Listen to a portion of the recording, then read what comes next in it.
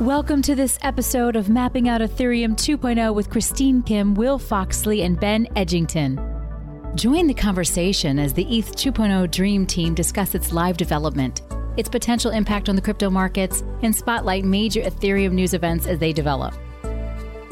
Just a reminder, CoinDesk is a news source and does not provide investment advice.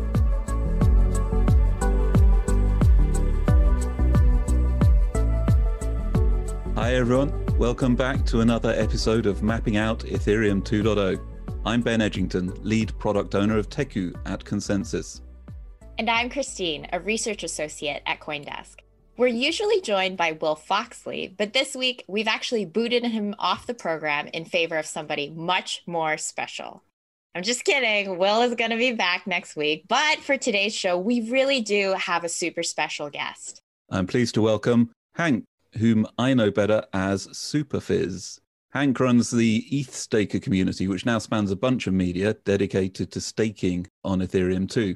There's the original ETH Staker subreddit, a lively Discord server, ETH Staker website, a whole load of video material on the YouTube channel, the Ethereum Study Master program, community calls, quality Twitter output, and so much more. Hank, Fizz, I'm so glad you could fit us in with all that going on.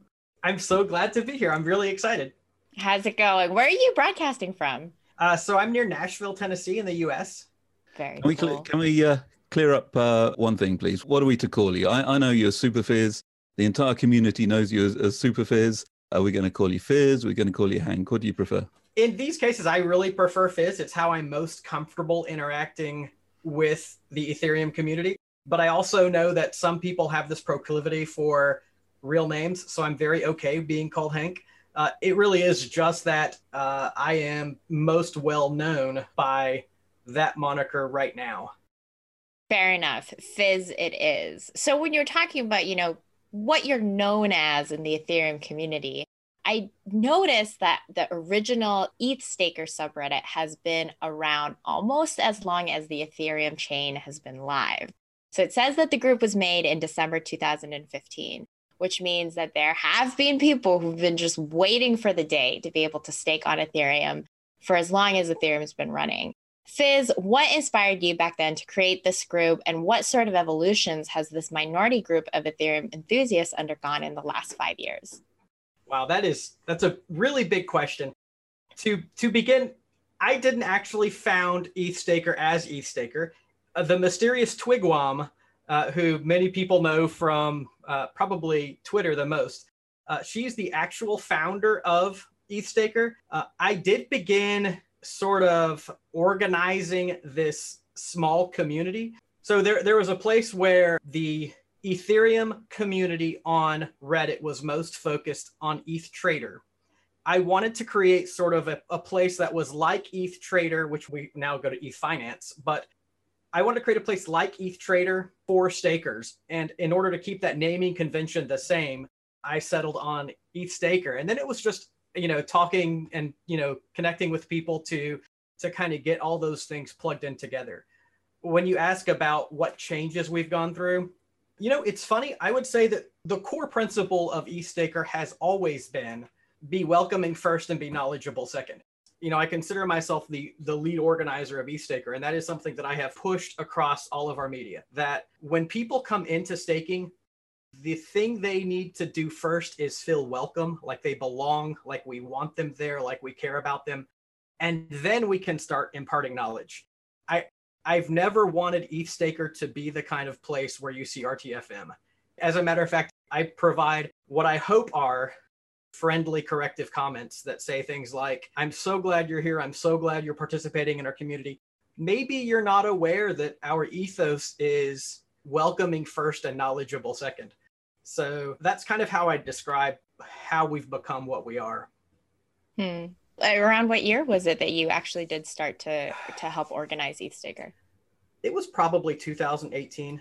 I would say it really began when Danny published a comment to, I guess it was our Ethereum, saying that the old smart contract system for staking was being revamped. At that point, I felt really motivated to become more involved and to make things better. I would say it also goes back further. When I was mining on the Olympic testnet for Ethereum 1, which was before Ethereum 1 was released, we had a subreddit then. We had a loose-knit kind of collaborative Ethereum mining group. I just wasn't satisfied with it. It felt very competitive. There were a lot of supportive members, but there was just no real organization. And I felt like that's something that I have the potential to bring. While I don't have the most technical expertise, I am able to set a tone and support a community. And that's kind of what I bring. I think you've been incredibly successful at doing that. And I've certainly felt extremely welcome in the ETHStaker community. You've got quite a cast of characters involved now across quite a range of activities. Why don't you give us an overview of the different things people are doing and the initiatives that are going on? It's so funny because I like to call us a loose collective. I don't always know what the other ETHStakers are doing.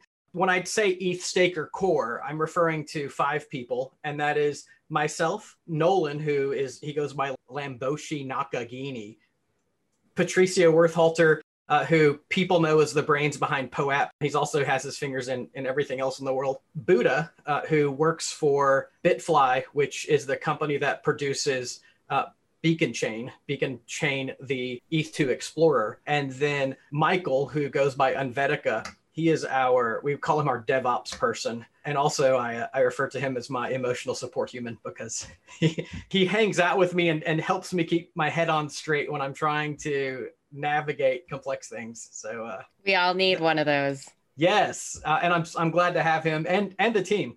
We've been together over a year now, and we work very closely together, but we also work autonomously.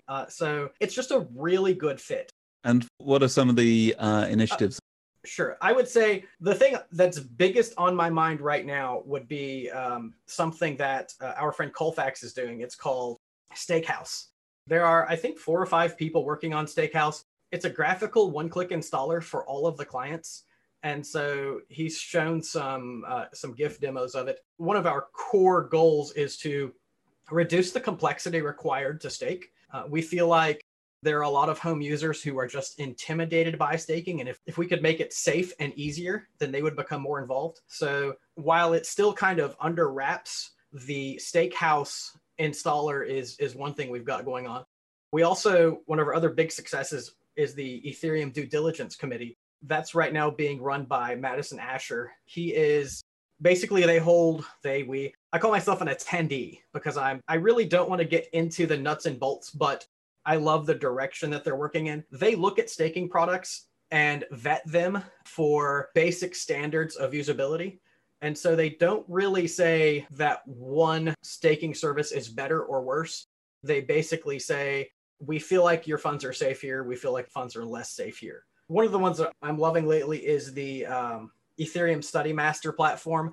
That is one that Ben is our valedictorian from the first group. We initially did it through Google Forms, and basically you read some research and answer questions on it. And it's a way to develop your content knowledge for Ethereum 2 because there's so much content knowledge. On completion of 10 of those articles, you get a POAP. Michael has transferred that to its own domain, ethereumstudymaster.com. And now you can go through that process autonomously and earn a POAP just for demonstrating knowledge of Ethereum 2 concepts. And Hank, what is a POAP? Oh, great question. Patricio Worthhalter, one of our ETHStakers, he developed several years ago this concept of the proof of attendance protocol.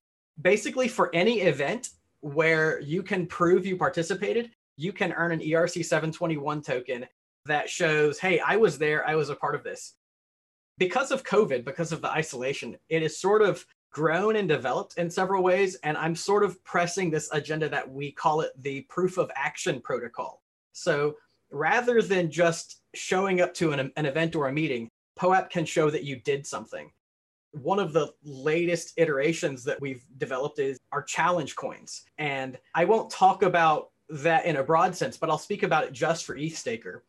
We've created a challenge coin so that anyone who has made a significant contribution to the ETHStaker community can then receive a POAP to kind of keep in their collection and say, look, I'm a recognized contributor. And one of the jokes is that it's a grown man sticker collection. POAP has real and developing value.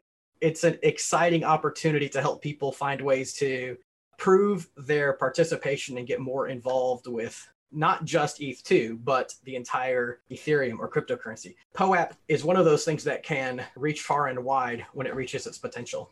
So I don't have a POAP for this, but I really did do these actions. I was looking at some of these YouTube videos, Hank, that you spoke at in the ETH Staker channel, and I noticed that, yes, you and some of the work that and the initiatives that you guys have, because they're really advocating for solo staking, basically earning rewards on ETH 2.0 as a validator of running your own hardware, your own software.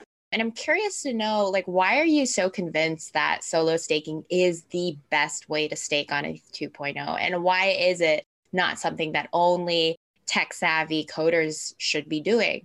I myself have kind of thought that I might be tech-savvy enough to run my own staking machine, but as soon as I was able to kind of hand it off to somebody, our director of engineering, Spencer Beggs, he was able to do everything just so much more easily than I could. And it made me think, okay, maybe staking isn't actually something that just anyone can do. But I'm happy to be proven wrong. Let me know your thoughts on this. I am known as the guy who promotes solo staking, but I have to say there was a time and a place for that. In the first several months of staking on the Beacon chain, the only products that had really been tried and tested were these 4 implementation clients. And so the community and I and the developers felt very confident that these 4 implementations were ready. And so if you had 32 Ether, it was a great time to stake. If you didn't have 32 Ether, there are a lot of pools came up, and we're seeing a lot of pools now. But I haven't been ready to promote these pools because I felt like they needed more time to mature. And I'm also looking for a few criteria that suggest that pools are really safe to use. And the 3 criteria that I've really been looking for are that they're based on open source hardware, that they're decentralized, and that they're trustless. And those are really big hurdles. At this moment, we don't have a staking pool that meets all 3 of those hurdles. That's kind of why I'm in this mode of solo staking or waiting. Now, that's not a popular opinion because I know that people want to stake. They want to do this now. They don't want to wait. And so the bridge that I've reached is, I see this staking pool that's getting ready to provide these services. And I'm just kind of encouraging people, wait until things have matured, give it a few more weeks, and then you'll be ready to stake. You have been billing yourself recently as the Beacon Chain Health Coordinator. How healthy is the patient doctor? What would you say? It's 3 months since launch. What are your observations? It's incredible. Obviously, I'm a fanboy. The Beacon Chain is what I've spent a lot of my time with. But when I look at it, and I know when you look at it, the Beacon Chain could not be healthier than it is right now. And I can't spin it any other way. When the Beacon Chain was in the testnet phase, there were some client issues, and it took a few tries to get things right in the testnet. But when main launch happened, things were perfect and have been perfect since that moment. And I hesitate to say perfect because something could always go wrong, but they've definitely exceeded my own expectations. Essentially, what we had were 4 mainnet launch clients that were effectively developed to the point that they could launch this Genesis block. Those 4 clients have run efficiently since that moment. And 3 months in, we've onboarded over 100,000 validators with 3.5 million Ether locked in that smart contract. The Beacon Chain has uptime that's consistently above 95%, often in the 99% range. Things are running really well. We had one issue with some pools that were misconfigured that led to some slashing events. That's a natural consequence of pools launching before it was really the right time. But on the flip side of that, I feel so proud and confident that ETHStaker has contributed to client decentralization and decentralization of the network by getting home stakers to accept that risk and feel comfortable and fire up their own validator at home and know that they're supported by a community. And so when I look at the distribution of, exchanges who are running nodes versus whales versus home users, I feel very proud and confident that home users now reflect a greater proportion of that pie than they would have if ETHStaker hadn't existed.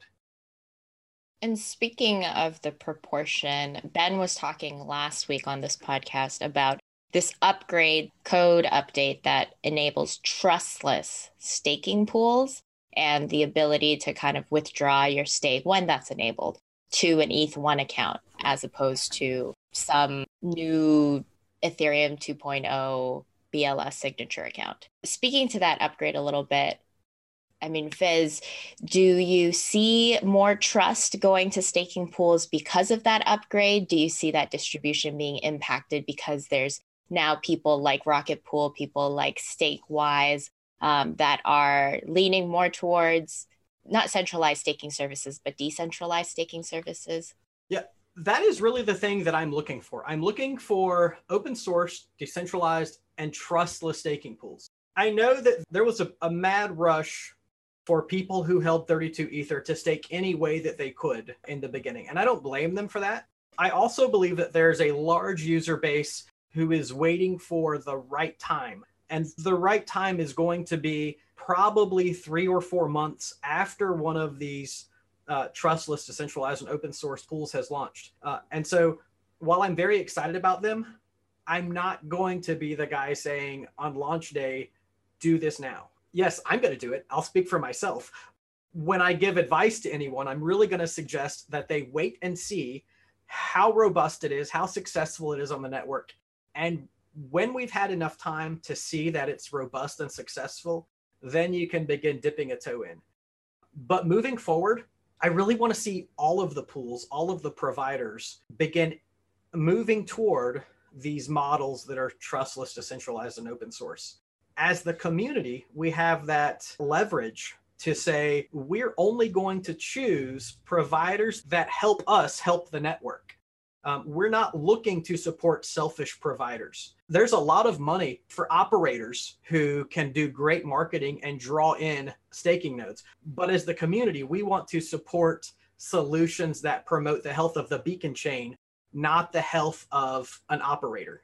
Hey, Christine, something very exciting. Speaking of supporting the health of the network, I noticed a couple of hours ago that Zelda has proposed her first block. Do you want to remind us? Congratulations! Do you want to remind us who or what is Zelda? Yes, definitely. So Zelda is CoinDesk's ETH 2.0 Metal validator. Albert's girlfriend, right? Well, this is news to me. Zelda is I'm gonna have to have a talk to her, give her some dating. There's many validators out there. Does she really want to pick the one? What number of rank is Metal Albert? That's the she wants to be in the 10 rank, top 10 right now. I'm just kidding. Yes, no, but so CoinDesk Ethereum 2.0 validator, funny enough, actually did start off as a project where the trajectory of it was, okay, let's just give this to a staking as a service provider. Let's not do it ourselves. Let's just rely on a provider to handle the whole operations for us. But it was really until we did that research and we really did take a look at the kind of data we'd be able to gain ourselves by running our own node as opposed to doing it through a provider that we were like, wait a second, this actually could be doable on our end through a cloud service provider. AWS, Amazon is what we're using, and move forward from there. So we actually launched this validator sometime in early February, I think it was mid-February. And it's taken about a month to get our first block proposed. And it's such a huge milestone for us because we had originally wanted to put in some graffiti into our first block, but I don't think that went through. Because right now it is actually a POAP that I see on the graffiti on beaconchain.in. And Ben had actually said that was something that you implemented, Fizz, the graffiti on each of the early blocks. Yeah, so I wouldn't say it was me personally. With ETHStaker together, we wanted to incentivize home stakers to participate in the Genesis launch. We tried a bunch of different things, but POAPs are very rewarding for our community. And we ended up distributing 3 types of POAPs. We distributed to the first 1,024 depositors, to the first 32,768 proposers, and I guess also to maybe the first 1,024 proposers. I don't know. What we were looking for is to get over this hump of fear of depositing. And so we incentivized that by tacking on a little extra reward while those don't have obvious value, they do have a lot of imbued value. As in, personally, I can only speak for myself, but I value my Genesis Depositor POAP among most other things, even though it's just a digital token. It's worth more than money to me. Stickers for grown-ups, mate. They happy to say that Metal Albert is the proud possessor of all three of those parts. Yay! You've got quite wow. a collection. Ben, how many blocks has Metal Albert actually been able to propose up till now?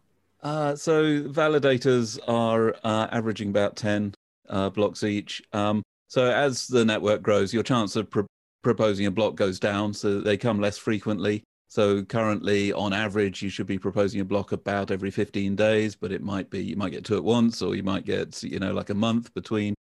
But the value of the blocks goes up. So the block just proposed by Zelda, I worked it out, was worth about $6.33 at the time. For all that work. But actually 97% of all of the income comes from attesting, so voting. So actually only 3% is the block proposal in ETH2, which is so different from the kind of ETH1 model.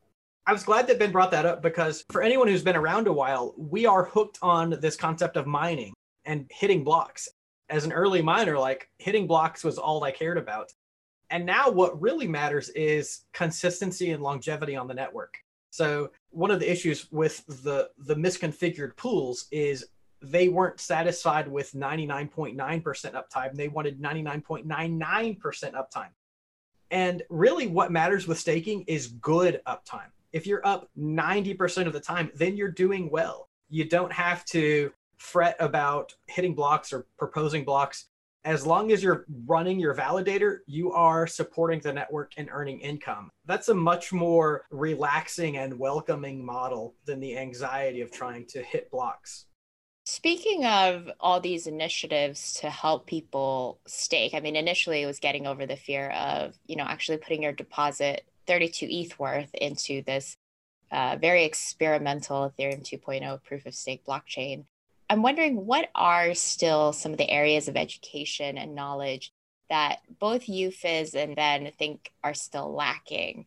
Because there are steps and stages to being a staker. For me, it was, do I do proof of stake? Do I participate in ETH 2.0 as a at-home staker, or do I use a staking as a service provider? And then once I made that decision, it was like, okay, now I have to go through the launchpad process. After I do the launchpad process, there's the activation. You're in the pending queue. And then you're actually, on the network staking. You do your attestations, and then you hit the milestone of like, okay, I actually propose a block. Like, through all these stages, what is kind of the most difficult part, and what resource development does there still need to be to make it easier for users to participate on the network and get familiar with this low stress, ideally low stress process that still, at certain stages could seem stressful? I would say, to answer your question very specifically, client installation is a little bit, it's still the hurdle. And that's one of the reasons I've pushed, and one of the reasons Stakehouse has responded with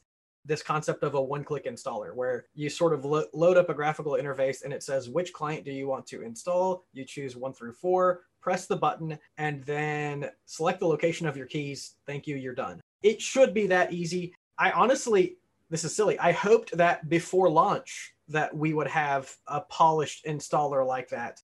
It is still the hurdle that prevents many people. In fact, did an installation session last night for someone who's new to Linux, and he did great. But I'm thinking, this is not the task. The task is not running Linux. The task is maintaining a validator. I would love to abstract away the installer. On the big picture, there are two hurdles. They are keeping the roadmap in front of the users, which is difficult. I can't keep track of the roadmap. I spend quite a bit of time leisurely checking out the updates, but the roadmap evolves so frequently. Old information is pervasive, and by the time we train something new, there's a new evolution. It's good. It benefits the network, but it's difficult for users to keep up with. And so the roadmap, I would say, would be the first hurdle. And the second hurdle is recognizing that most new stakers are not going to be solo stakers. We've gone past the point where people have whatever, $50,000 in their back pocket that they can fire up a validator. And so The new hurdle is training users to recognize healthy staking pools. We don't have a live healthy staking pool. I can't really say do it this way. Obviously, you mentioned Rocket Pool. I'm excited about the launch of Rocket Pool, but really what I'm looking for are a variety of options for trustless, decentralized, and open source pools so that people have a choice and they can say, these 3 pools all meet the standard. Which one do I want to use today? That's really the second hurdle.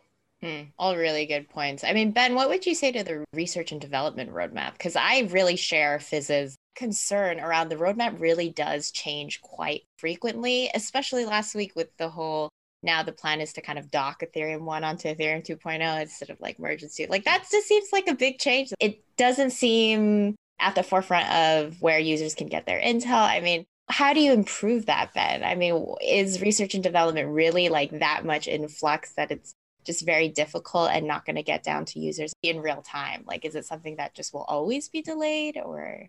Yeah, I understand this concern, and I think it's a fair point, but in another respect, your average staker today doesn't have to worry too much about what's coming up in a year's time, but also should be aware that, what's happening today will also not be what's happening in a year's time. So at some stage, we're going to put shards onto the network for data throughput, and that's going to put a different load profile on your staking machine. So you're going to need, perhaps more bandwidth or more CPU at some stage.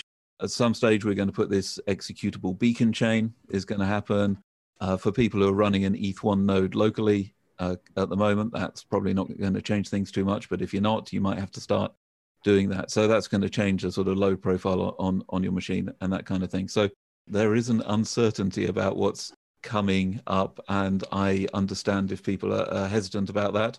And I think the way we've structured the rewards sort of reflects that. So early stakers, the brave, the risk takers, were earning 10% plus when the network started.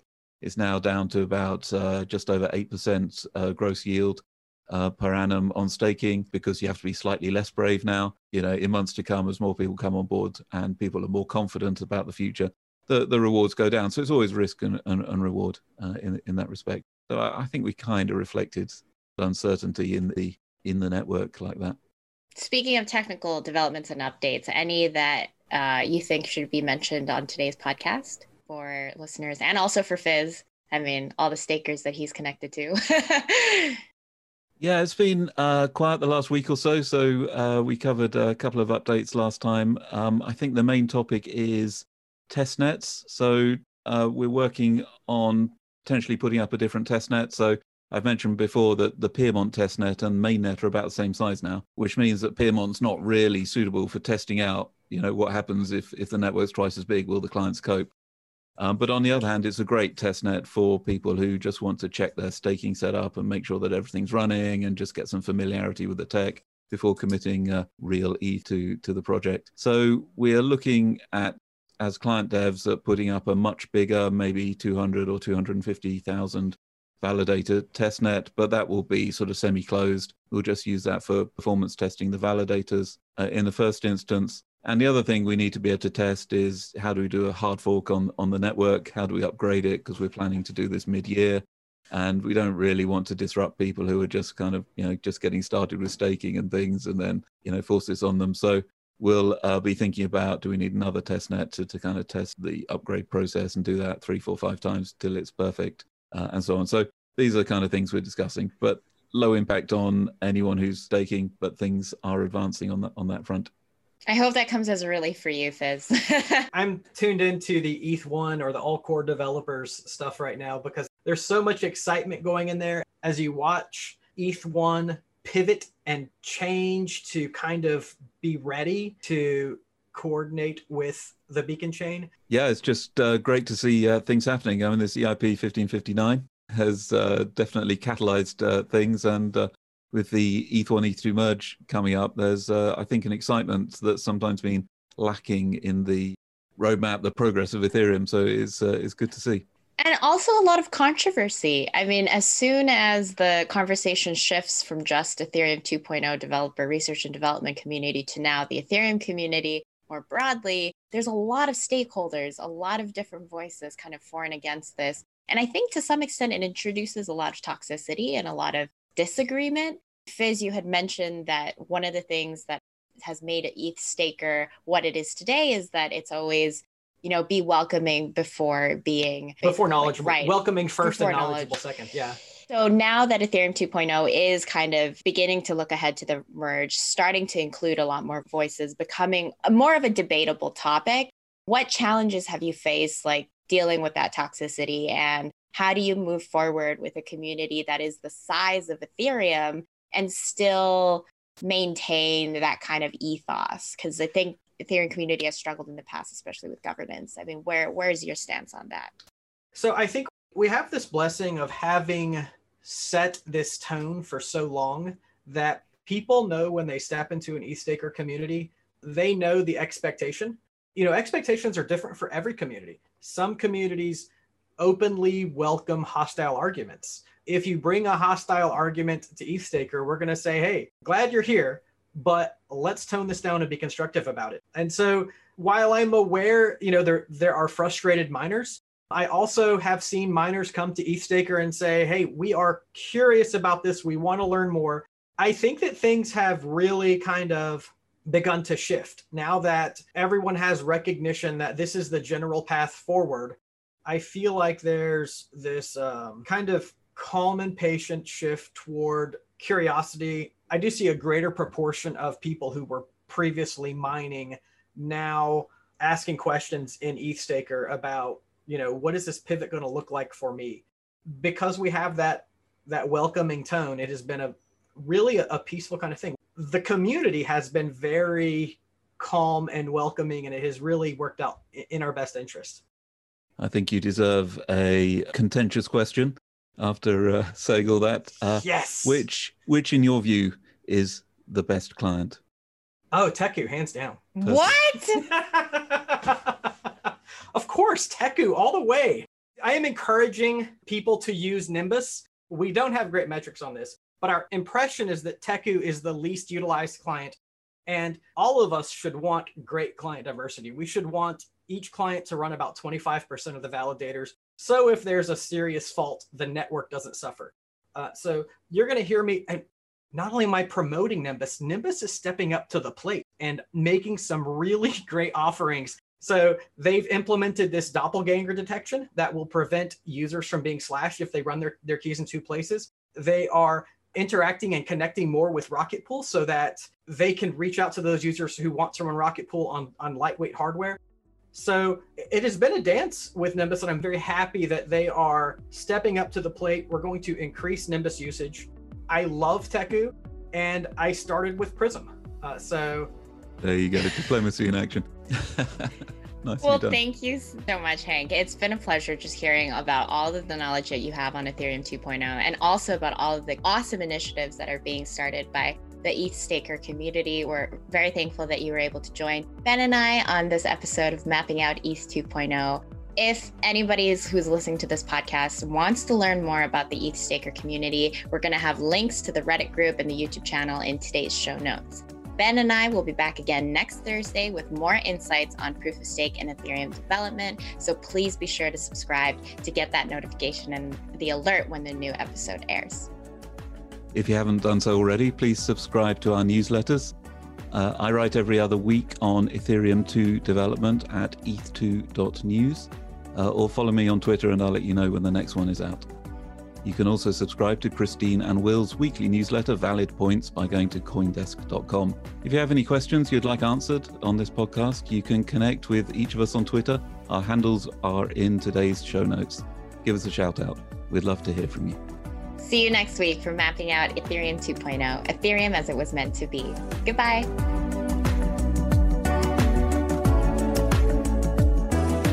You have been listening to Mapping Out ETH 2.0, part of the CoinDesk Podcast Network. This episode featured Christine Kim and Ben Edgington, with guest appearance SuperFizz. Today's show is produced, edited, and announced by Michelle Mousseau, with music by Tide Electric. Did you enjoy the show? We would love to hear what you think. Leave us a review on Apple Podcasts or your preferred service, and talk to us directly via email at podcasts@coindesk.com.